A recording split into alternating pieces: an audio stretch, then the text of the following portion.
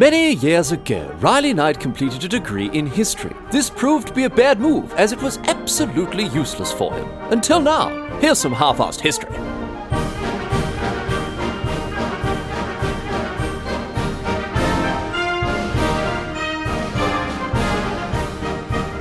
What's going on, mate? Great to have you along for some more half-assed history. This week on the agenda, giving a chat about Nostradamus, someone who is very, very famous indeed for his supposed powers to see into the future.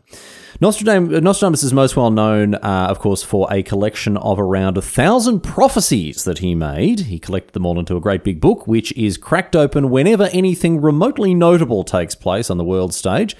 And according to those who believe that he did have these supernatural powers and could pierce the veil of the future, Nostradamus predicted more or less every major historical event that took place since his time, according to these people.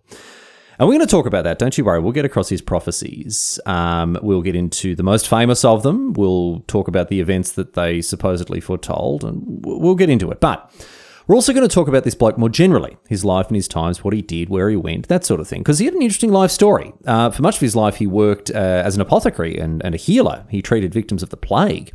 And it wasn't until much later on in life that he got into the prophecy business, a business that ended up treating him very well indeed. Thank you very much.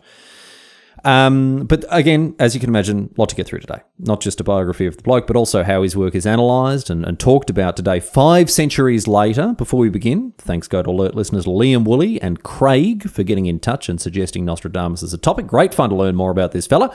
So cheers very much you too. But with that said, let's get underway here. Let's get stuck into the story of Nostradamus and then go on to have a chat about some of his more famous prophecies. Here we go. We're going all the way back here. We're going all the way back to December 1503, when on either the 14th or the 21st, not sure which, Michel de Nostradamus was born in the French town of Saint-Rémy-de-Provence, in what was back then the Kingdom of France. He was one of 9 kids had by a lawyer named Jean de Nostradamus and his wife Rayonère. His dad, Jean, had Jewish heritage, although Jean had actually converted to Catholicism before young Nostradamus was born, and in doing so took a new and very Catholic last name, de Nostradamus, Our Lady. Nostradamus himself, he later Latinized his name. He Latinized the name that his dad had taken, and that's how we know him today, by his Latin name, Nostradamus, not as Michel de Nostradamus. But we'll come to that. We'll cover that in due course, don't you worry. Honestly, we don't know a huge amount about Nostradamus' childhood, to be honest. Kicking this story off without a huge number of details. While young, he may have been tutored by his grandma. We're not sure about that, but we do know that his formal education began properly when he attended the University of Avignon, just north of his birthplace of Saint-Rémy-de-Provence. He attended university from the age of 14 onwards. So very early start there. And there at the university, he studied grammar and logic and rhetoric for 1 year, because after a year at Avignon, the city received a visit from an old and very dear friend of European cities during this period and in the years beforehand, the bubonic plague, which is still very much alive and kicking in Europe, almost 2 centuries after the Black Death wiped out 1/3 of the population of the continent. And for more details on that particular pandemic, episode 90, get across it. That episode shamelessly released right as COVID started to really hit its straps back in early 2020. Those were very much not the days, I think we can all agree. Anyway, the plague. It shut down the University of Avignon. It shut down Avignon, more broadly, the entire city. And so young Nostradamus' formal schooling came to an abrupt end at this point, but that didn't stop him from learning and ultimately picking up a trade of his own that stayed with him for much of the rest of his life. While spending years wandering and travelling around the countryside of France, Nostradamus became what's known as an apothecary. Today, we'd probably call this sort of person a chemist or a pharmacist. But essentially what Nostradamus did, he went around learning about the medical properties of various substances, herbs and plants. He learnt about their remedial and medicinal properties and consequently administered aid to the sick and the unwell all over the place, wherever he went. And as you can imagine, with the plague well and truly having caught on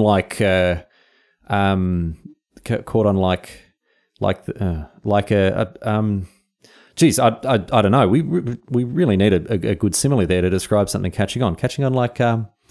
No, okay, yeah, no, don't know. Sorry, no idea. Anyway, the point is the plague was doing what it did best. It was killing people indiscriminately up and down Europe, and old mate Nostradamus, he was doing what he could to help people and alleviate their suffering. And he spent years and years doing this, years and years and years, working and plying his craft as an apothecary and a healer, all through the 1520s and beyond. But I want to talk about what happened to him in the 1520s, because at some point during this decade, he re-enrolled in university, this time at the University of Montpellier, down southwest of Avignon, near the Mediterranean coast.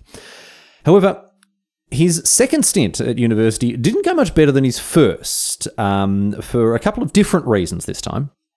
He enrolled to undertake a doctorate of medicine, which you'd think would be a good fit, right? It makes sense for someone who has spent years on the road learning the healing arts and treating the sick.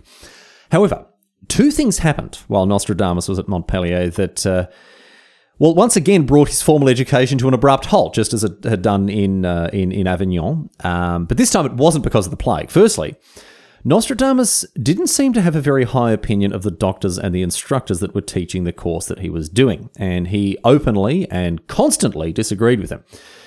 And look, as much as we all love on this podcast a good old well actually, no one really wants to deal with the well actually guy in a university setting. And you can imagine that the doctors teaching him didn't like him arguing with them.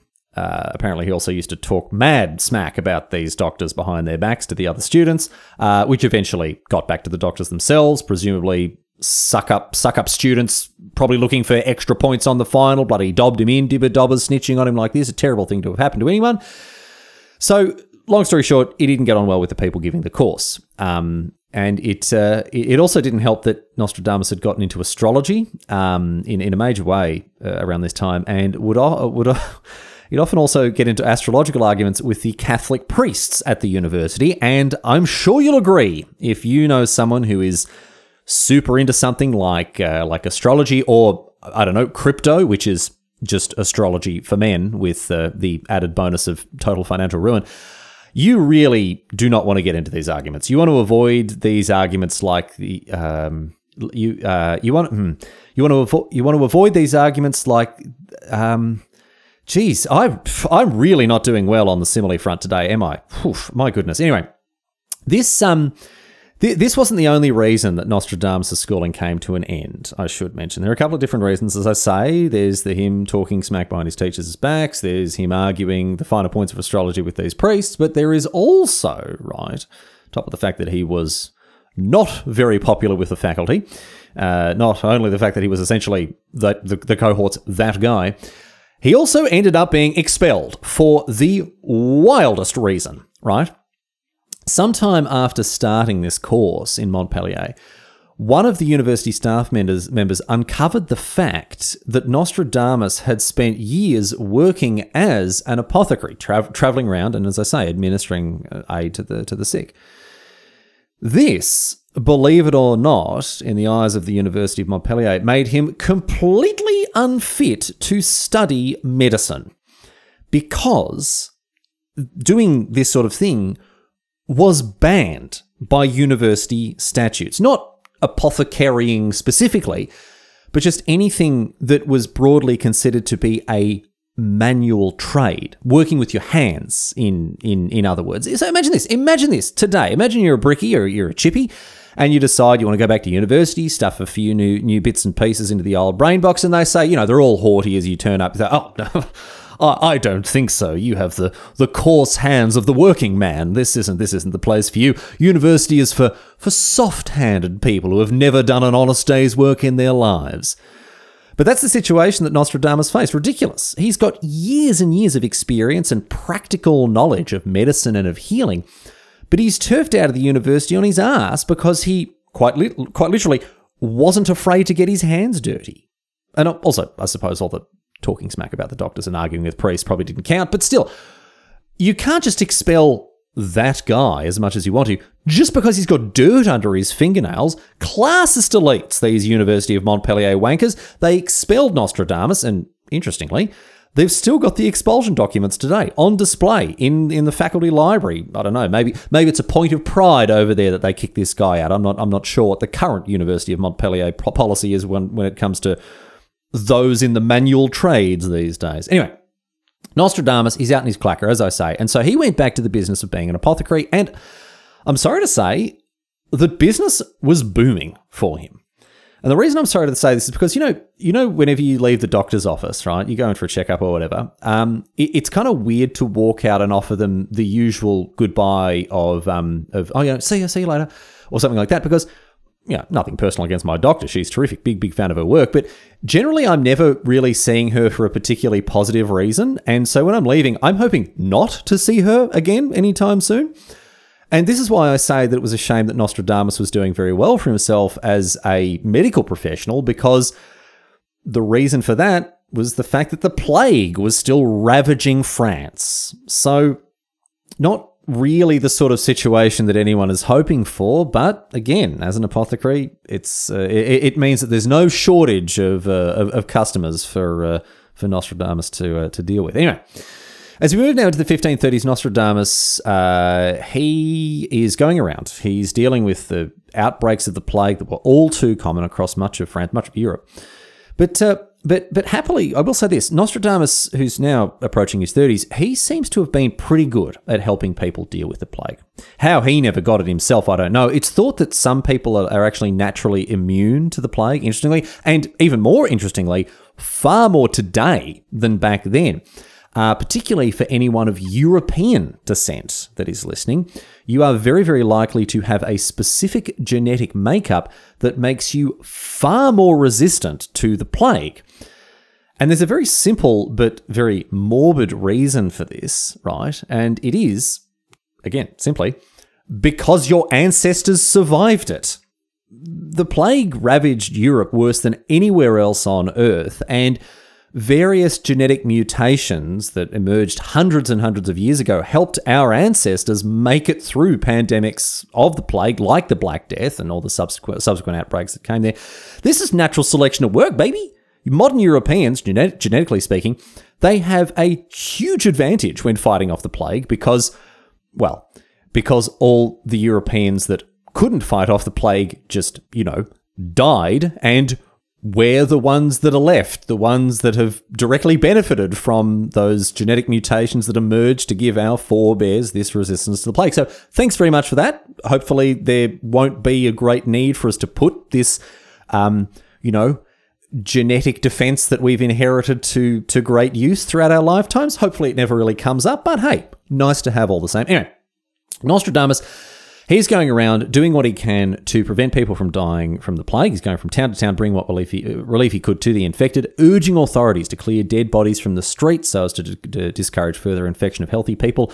While obviously, we aren't quite at the germ theory of disease stage of history just yet, Nostradamus did seem to have an understanding that keeping patients and their environments clean and hygienic did tend to have a positive result on their health, but that didn't stop him from also, bleeding people as a form of treatment. So we're not quite out of the woods when it comes to the old guard of medieval medicine. But all the same, look, despite the fact that he was bleeding people to treat them, which is it's never ideal when you're trying to contain an infectious disease or just more broadly keep someone alive and healthy. But he is also said to have dabbled in other treatments as well. He invented a treatment for the plague called the rose pill, essentially just a vitamin tablet made from rosehip, a little fruit that you find in rose plants, apparently. I've never heard of this before, but I don't know how effective this tablet was, probably not very, although it would have had a fair bit of vitamin C in it. But he went around treating people with this and other bits and pieces that he'd picked up, other stuff that he'd learned. And as a result, Nostradamus became known as a reasonably efficacious practitioner of the healing arts throughout the 1530s, continued to travel far and wide. At one point, he got married and settled down with a woman whose name we're not actually 100% sure of.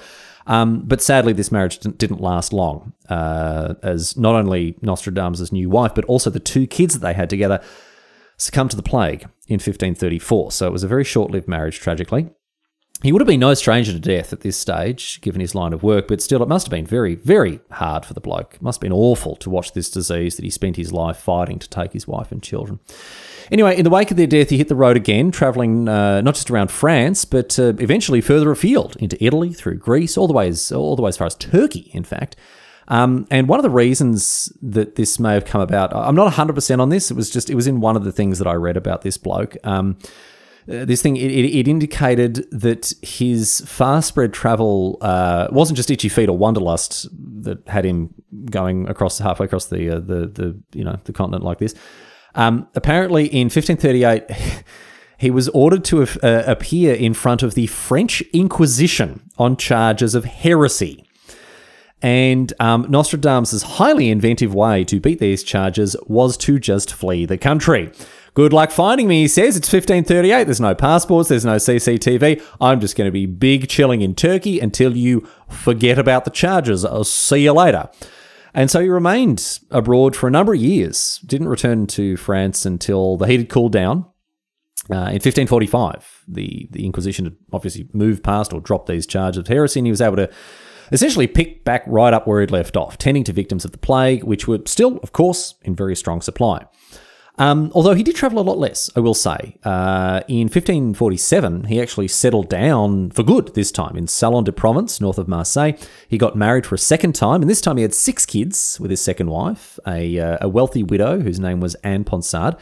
And with this change in lifestyle from travelling apothecary to settled family man, so too did Nostradamus' professional life change. So here comes, my friends, the good stuff. As we move now into the 1550s, Nostradamus began to move away from his professional background from healing and medicine, and instead take a stronger interest in the occult. And this began with the almanac that he published in 1550, the publication that first saw him Latinize his name. Interestingly, it was because of this that he became known as Nostradamus rather than Michel de Nostradam to history. Now, this 1550 almanac had all the usual stuff that almanacs had in them back then. Very popular publications they were. They'd contained things like planting dates for crops, tide tables, weather patterns, charts on the movements of planets and the moon, and all sorts of different bits and pieces. But given his long-standing interest in astrology, Nostradamus' almanac also contained not only a lot of astrological information, but also horoscopes, and even a couple of astrological predictions here and there as well. And perhaps because of this, I don't know exactly why, but for whatever reason, his first almanac sold extremely well. So much so that he decided to make another one for the next year, and then another the year after that, and so on and so forth for the next decade or so. And in time, these almanacs started to include more and more in the way of predictions and prophecies, as well as horoscopes and all the rest of this sort of nonsense, and people just ate it up. With the success and the spread of these prophetic almanacs, Nostradamus' reputation only increased to the point that he began to be sought out for personalised horoscopes and prophecies by the rich and the famous. I don't know how he's getting away with this, given the very dim view that Christian churches tended to take of prophesying and fortune-telling and stuff like that more broadly, but it seems that there was a little loophole that Nostradamus may have been able to exploit, because apparently it wasn't the actual prophecies themselves that were the issue for Christian churches. It was actually how these prophecies were being made. Nostradamus, he based all of these prophecies and horoscopes on, as I've mentioned, astrology, right? So-called judicial astrology, examining the movements of stars and planets and whatever else and using them to determine what will or won't happen. Obviously nonsense. But the fact that he based all of these prophecies on astrology and not on magic, that's magic with a K, that was the reason that the church was okay with what he was doing. The real thing the church had an issue with was magic. So as long as Nostradamus is looking up at the stars and the planets for all the stuff that he's putting out, that's fine. But as soon as eye of newt and toe of frog start getting involved, that's when you need to start expecting the French Inquisition. So, as the years passed, Nostradamus, he became rather famous for his apparent gift of prophecy and was commissioned by very many wealthy clients to provide them with personalised horoscopes.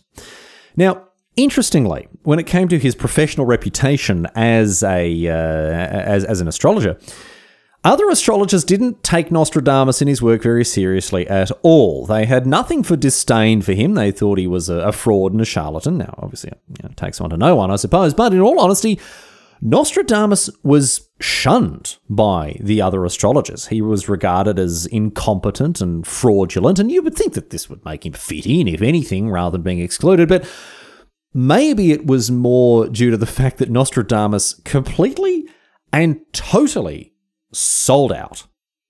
His work with Prophecies was so popular that he began to work on a book called, very inventively, The Prophecies, in which he wrote about 1,000 short verses in French, most of them 4-line rhyming quatrains, and each of them supposedly predicting a future event. Now, we're going to get into some of these soon enough, don't you worry, but I want to tell you about the success that this book brought him. Maybe this was why all these other astrologers hated him, because he was just doing so well, and they were just getting up extra early in the morning to have more time to hate on him. I don't know. But look, because of this book, right, if he was popular before this book came out, it was nothing compared to afterwards. The Prophecies may not have done anything to improve his popularity with his astrological colleagues, and some other people similarly dismissed him as a charlatan, but all the same, he ended up with some very rich and very powerful admirers in the wake of the Prophecies. Most notably of all was, in fact, none other than Catherine de' Medici, episode 272, get across it, the Queen Consort of France, as the wife of Henry II at this stage. Henry II, who famously died when he was speared through the head by a lance, something that, according to an interpretation of one of his prophecies, Nostradamus may have seen coming.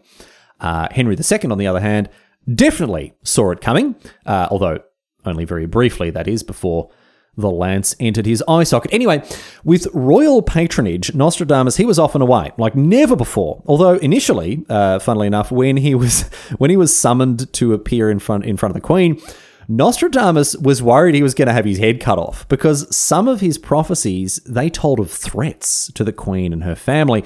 And so he was worried that he was going to get into trouble for putting this sort of material out there. But no, Queen Catherine instead wanted to urgently consult with Nostradamus to know what could best be done to avoid these prophesied threats. I guess not let your husband go jousting probably should have been number one on that list, but Nostradamus, he skipped over that one, and instead he drew up personal horoscopes for her and her children, and she was a great fan of this bloke all the way through for the rest of his life. But I feel like at this point, I probably should mention, while we're talking about him doing things like drawing up personal horoscopes for Queen Catherine, he wasn't very good at doing this. And not because his horoscopes were rubbish and inaccurate. All horoscopes are rubbish and inaccurate. No, it was because he couldn't even get through the commonly accepted technical bits of calculating planetary movements and the positions of constellations and stuff like that. All the bog standard skills that astrologers were expected to have when approached for this sort of thing. He couldn't even do that. Kind of like if you go to the deli, right, and you ask for 150 grams of ham or whatever for your sandwiches for your lunchtimes. And if the deli attendant, instead of using the scale, just vibed it out. Just like, about this much, handful and a half, that'll do. You're like, well, can you just use this? No, I don't know. Don't understand the numbers, mate. I'm just going to vibe it out. I don't understand all of the basic rudimentary elements of the job that I'm doing, like using numbers to calculate things. Nah, just to vibe it out. And it seems to be that Nostradamus was very much a vibe it out type of fortune teller rather than a crunching numbers type, right? But look, however he was doing it, he was doing it well enough to secure the continued patronage and support of one of the most powerful royal families in Europe. Very, very good for his reputation working for Queen Catherine.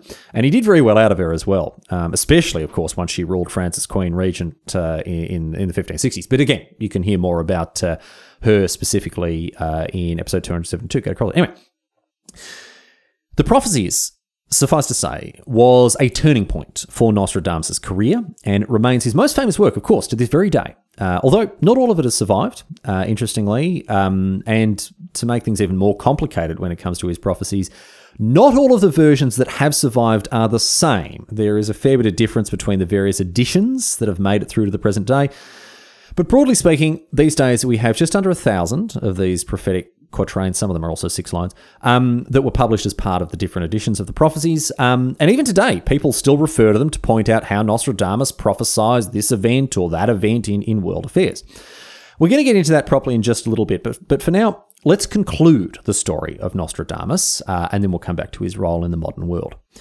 Throughout the 1550s and 1560s, Nostradamus continued to write and publish the prophecies, yes, but also his continuing immensely successful and popular almanacs, as well as some other works on medicine, herbal remedies.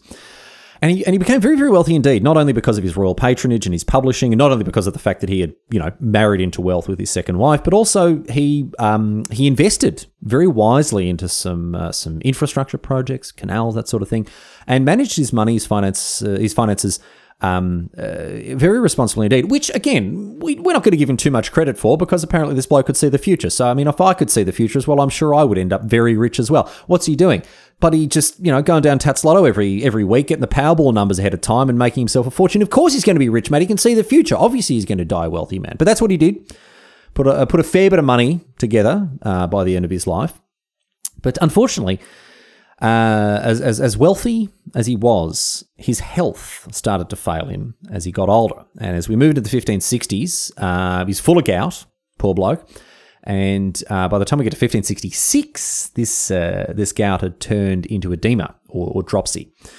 And of course, having the gift of prophecy as he did, in late June, Nostradamus wrote out an extensive and detailed will that divvied up his considerable fortune between his wife and his kids. And then, on the 1st of July, 1566, before going to bed, he told his secretary, quote, "You will not find me alive at sunrise." And sure enough, the next morning, Nostradamus was found dead on the floor between his bed and a bench. And why am I mentioning the specific place in which his body was found? Well, because Nostradamus' secretary then went and edited one of his prophecies, Presage 141 to be specific, to include the bit about the bench, meaning, Nostradamus, he's done it again. He's predicted his own death. Just needed his secretary to, iron out a few of the smaller details, but he's done it again. How does he do it? I'll tell you what.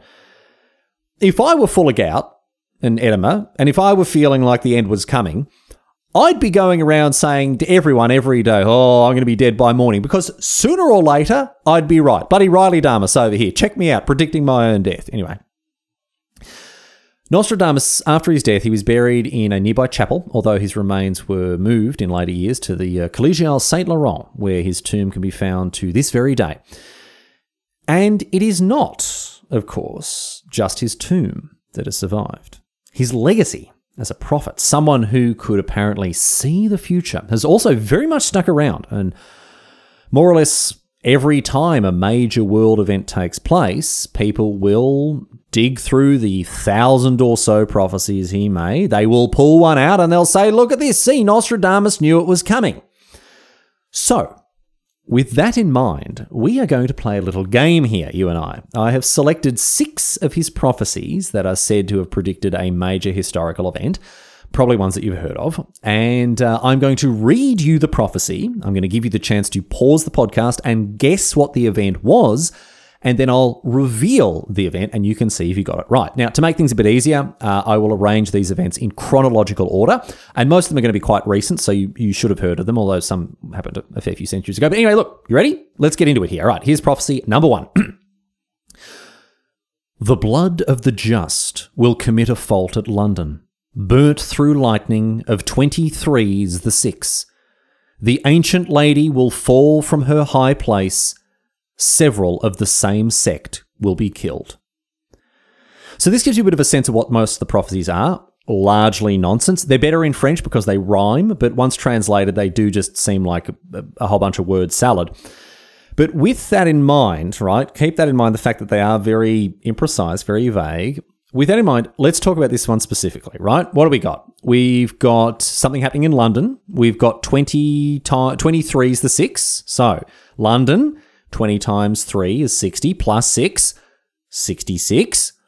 What happened in London in 66? 1666, the Great Fire of London, 2nd of September, 1666. How spooky is that? Except the fire didn't start because of lightning. It started when a spark from a baker's oven landed on a pile of nearby firewood. I guess a spark, maybe? Is that a very small bolt of lightning we're giving him that? But I don't know. Look, no idea what the ancient lady is talking about. Although, initially, when it comes to the Great Fire, Catholics were blamed and lynched for the fire initially. So I guess that's several of the same sect will be killed bit. So I don't know. Prophecy number 1, bit of a shaky start there, Nostradamus, mate. But look, let's get into some others. We'll see if things improved. Here is number 2. From the enslaved populace, songs, chants, and demands, while princes and lords are held captive in prisons. These will, in the future, by headless idiots, be received as divine prayers.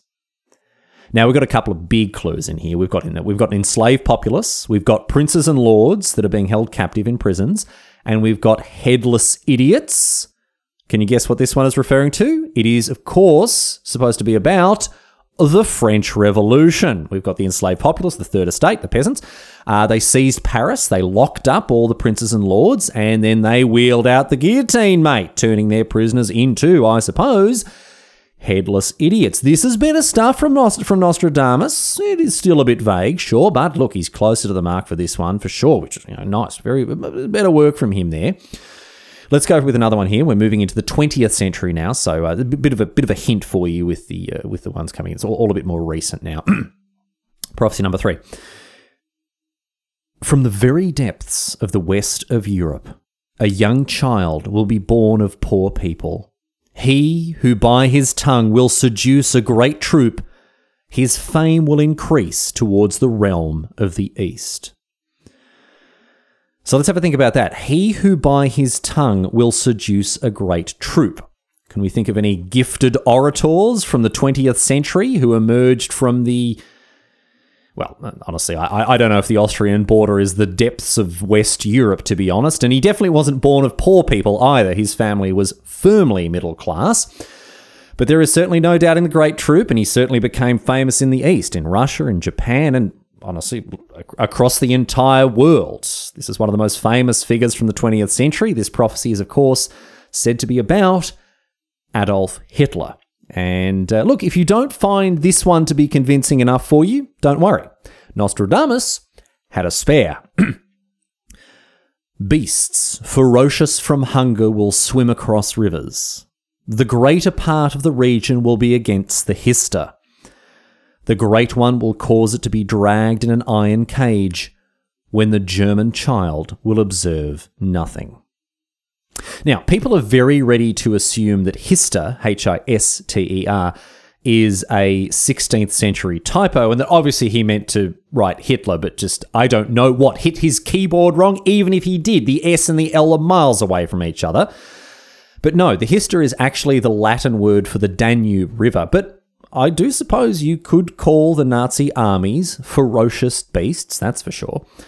But the Cage of Iron? Less certain on that, bit meaningless here. Is the Cage of Iron the bunker in which Hitler shot himself? And also, who's the child of Germany? No idea. In any case, even if... Look, let's say that these prophecies are about Hitler. Let's say that Nostradamus did foresee the rise of Hitler and the Third Reich. Couldn't he have given us just a few more details? Maybe some instructions even? Something like, oh, hey, make sure the Treaty of Versailles doesn't bone Germany quite as hard. Or Neville Chamberlain, yes, you mate, stop giving Hitler what he wants. It's not going to work. Or even, I don't know, why did Nostradamus just say, hey everyone, someone is going to set fire to the German Reichstag on the 27th of February 1933. Make sure you stop that from happening. This is very important. If he could foresee this happening, why is it all wrapped up in riddles, mate? Just tell us what's going to happen so we can do something about it. Bloody hell. Anyway, on we go. On we go with these prophecies. See if you can get this one. This is number 4. Near the gates and within 2 cities, there will be 2 scourges, the like of which was never seen. Famine within plague, people put out by steel, crying to the great immortal God for relief. All right, let's get into this one. 2 cities suffering a scourge the like of which was never seen? Well, that could only be one thing, couldn't it? the United States releasing nuclear hellfire on the cities of Hiroshima and Nagasaki to end the Second World War. This clearly foretells the first atomic bombs that were dropped in wartime. Although people in those cities weren't so much put out by steel as they were by, uranium and plutonium. But look, we'll cut Nostradamus some slack on that front. He's a long way away from Marie Curie and J. Robert Oppenheimer. Episodes 142 and 265 get across him. He can't be expected to know all of this technical terminology about elements that haven't even been discovered. But the rest, I don't know, man. I feel like it's kind of free to include things like famines and plagues and crying to God for relief when you're prophesying about scourges, the like of which was never seen. Famines and plagues and crying to God, it seems like a natural consequence of scourges like that. So I don't know how much credit he's getting for that. Anyway, apparently saw the atom bomb coming, so quite incredible. Again, bit of specificity would have been useful, Nostradamus, old son. But okay, never mind. Let's go on. Let's move on now to prophecy number 5 here. The great man will be struck down in the day by a thunderbolt, an evil deed foretold by the bearer of a petition. According to the prediction, another falls at night time. Conflict at Reims, London, and pestilence in Tuscany. Now, I'm going to be honest with you, this one is super, super weak. Really clutching at straws, the old Nostradamus stands here. Especially as Nostradamus presumably would have known the difference between a thunderbolt and a, bullet from a gun. But yes, look, a great man was shot dead during the day. And then another one was shot dead at nighttime. US President John F. Kennedy shot just after noon on the 22nd of November 1963, while his brother Robert Kennedy was shot just after midnight on the 5th of June 1968. So sure, we've got two blokes dying at different times of the day, but nothing special was going on in London or in Reims, and there certainly hasn't been a pestilence in Tuscany for a while, so this one isn't very convincing. Let's do one more here. One more. Let's see if you can get this final one. Here we go. Earth-shaking fire from the centre of the earth will cause tremors around the new city. 2 great rocks will war for a long time, then Arethusa will redden a new river. So, new city, 2 great rocks, earth-shaking fire, war for a long time. I don't know if Islamic extremism can be described as being from the centre of the earth, and I'm not sure what Arethusa, a nymph from Greek mythology, has to do with it, but this prophecy is said to refer to the World Trade Center terrorist attacks on the 11th of September 2001. But again, if Nostradamus knew this was coming, could he not have been a little bit more specific with warning us about it, instead of all the nonsense about earth-shaking fire from the center of the earth and Arethusa reddening a new river? How about the names of the bastards what did it, mate, with a verse about popping them on the old no-fly list? Now, look, you'd obviously never guess this based on how I've been talking about these prophecies, but actually, I'm rather skeptical of any kind of fortune-telling or divination, or honestly, anything remotely metaphysical. And this is what really, really annoys me about all of this stuff, is that if this bloke did know what was coming, if he really could predict all of these things, why is it that all that we got is this vague, open-ended nonsense and not, instead, actionable advice? Today, when a major world event takes place, supporters of the legitimacy of Nostradamus' prophecies, they are very quick to find verses like these and give us the old "I told you so," but he didn't tell us so. He didn't tell us anything. It's not like we can scour the prophecies ahead of time and say, clearly, look at this one. Ticketmaster's digital infrastructure isn't cut out to support the upcoming Taylor Swift's Eras tour. We must act now to avert disaster. And this is the biggest issue with all of these prophecies. They are all so vague. They're all so open-ended. And, of course, there are so bloody many of them that I feel like it would be hard not to find one that can apply to a specific event in some way. Because if we're going to give him the JFK and RFK thing because it mentions one man dying during the day and another at night, I'm sure we can flick through them and find one that covers the fact that I forgot to pick up toilet paper after last week's supermarket shop. And if that's the case, Nostradamus, why didn't you bloody warn me, mate? Because I was like, I'll tell you this, I was lucky that there was some tissues nearby on hand at the time, because what was I going to do otherwise? How was I going to deal with this situation? What was I going to do? Try to coax the cat into the bathroom? Nostradamus, mate, give me some actionable advice. Give me some proper warnings, not this cryptic nonsense that you filled the prophecies with. Come on. Anyway, the prophecies themselves, right? The actual verses, they're filled with biblical references, allusions to classical history.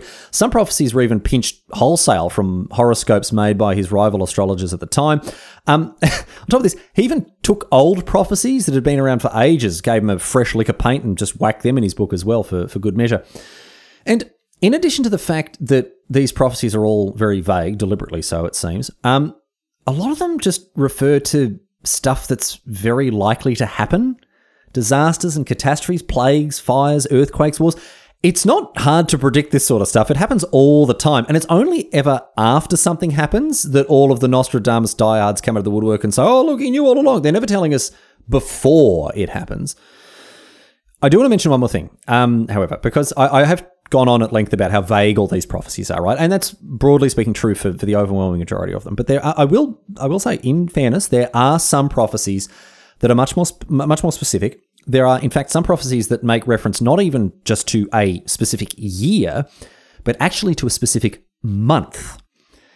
But these don't strengthen the case that these prophecies are valid or legitimate, because the prophecies that make reference to a specific time in history are still just nonsense, right? Here's one. Have a listen to this one. Here is a prophecy that talks about, again, specifically, July 1999. Have a listen to it, see if you can make anything of it. The year 1999, 7th month. From the sky will come a great king of terror to bring back to life the great king of the Mongols before and after Mars to reign by good luck.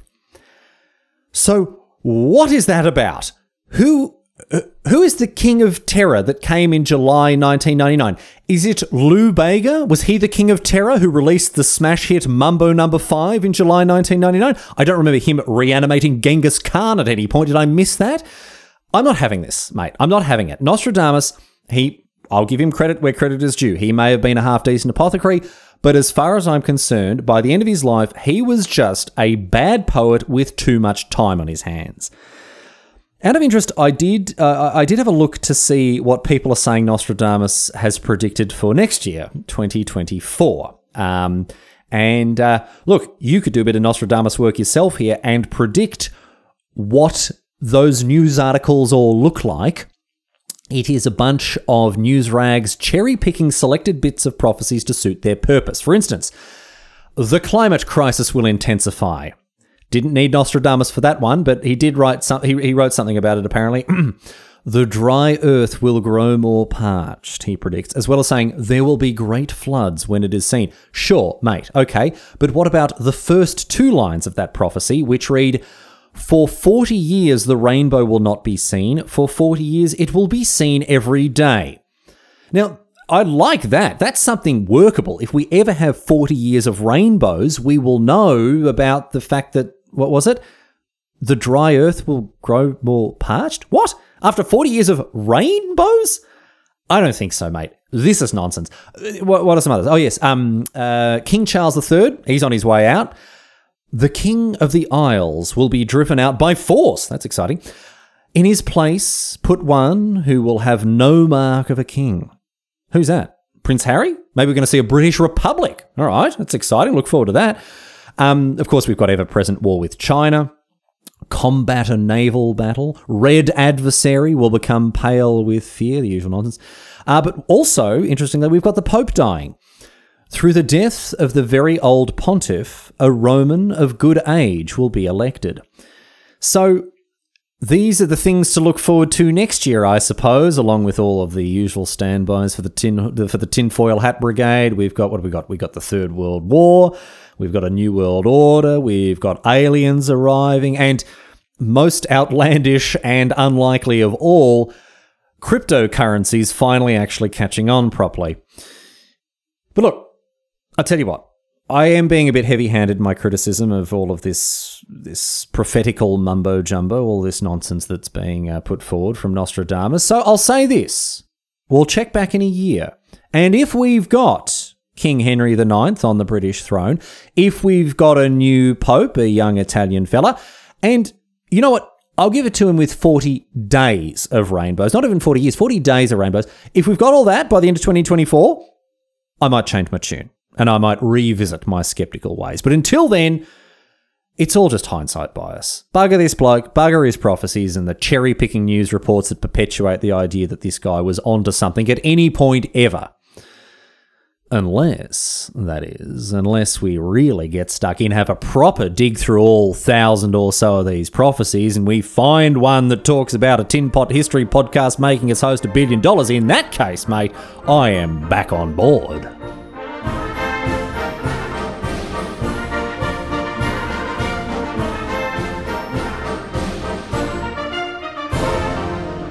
But that's it. That's all she wrote today, sports fans. That is the story of Nostradamus and his prophecies. And I don't know. Look, maybe I should apologise for being so heavy-handed with my criticism of this guy and the stuff that he put out there. I know there's a huge diversity of beliefs when it comes to divination and fortune telling and predicting, and maybe I should be a bit more respectful of that. After all, there's some evidence that we can predict the future, right? I don't know who these geniuses are that so accurately predict the day that my milk's going to go off, but they always seem to get that right. So I don't know, maybe there is something to it. Anyway, not that I listen to them. That's fine. It'll probably be fine. Haven't got sick yet. Anyway, I want to thank you for listening to this episode of my Tin Pot History podcast. And I do hope you've enjoyed this episode. I do feel like it had a decent contingent of silliness for you to enjoy, which is something that the podcast I know has been lacking in recent times. I am always on the lookout for silly or amusing or farcical stories from history, and I'd love to hear from you if you've got one.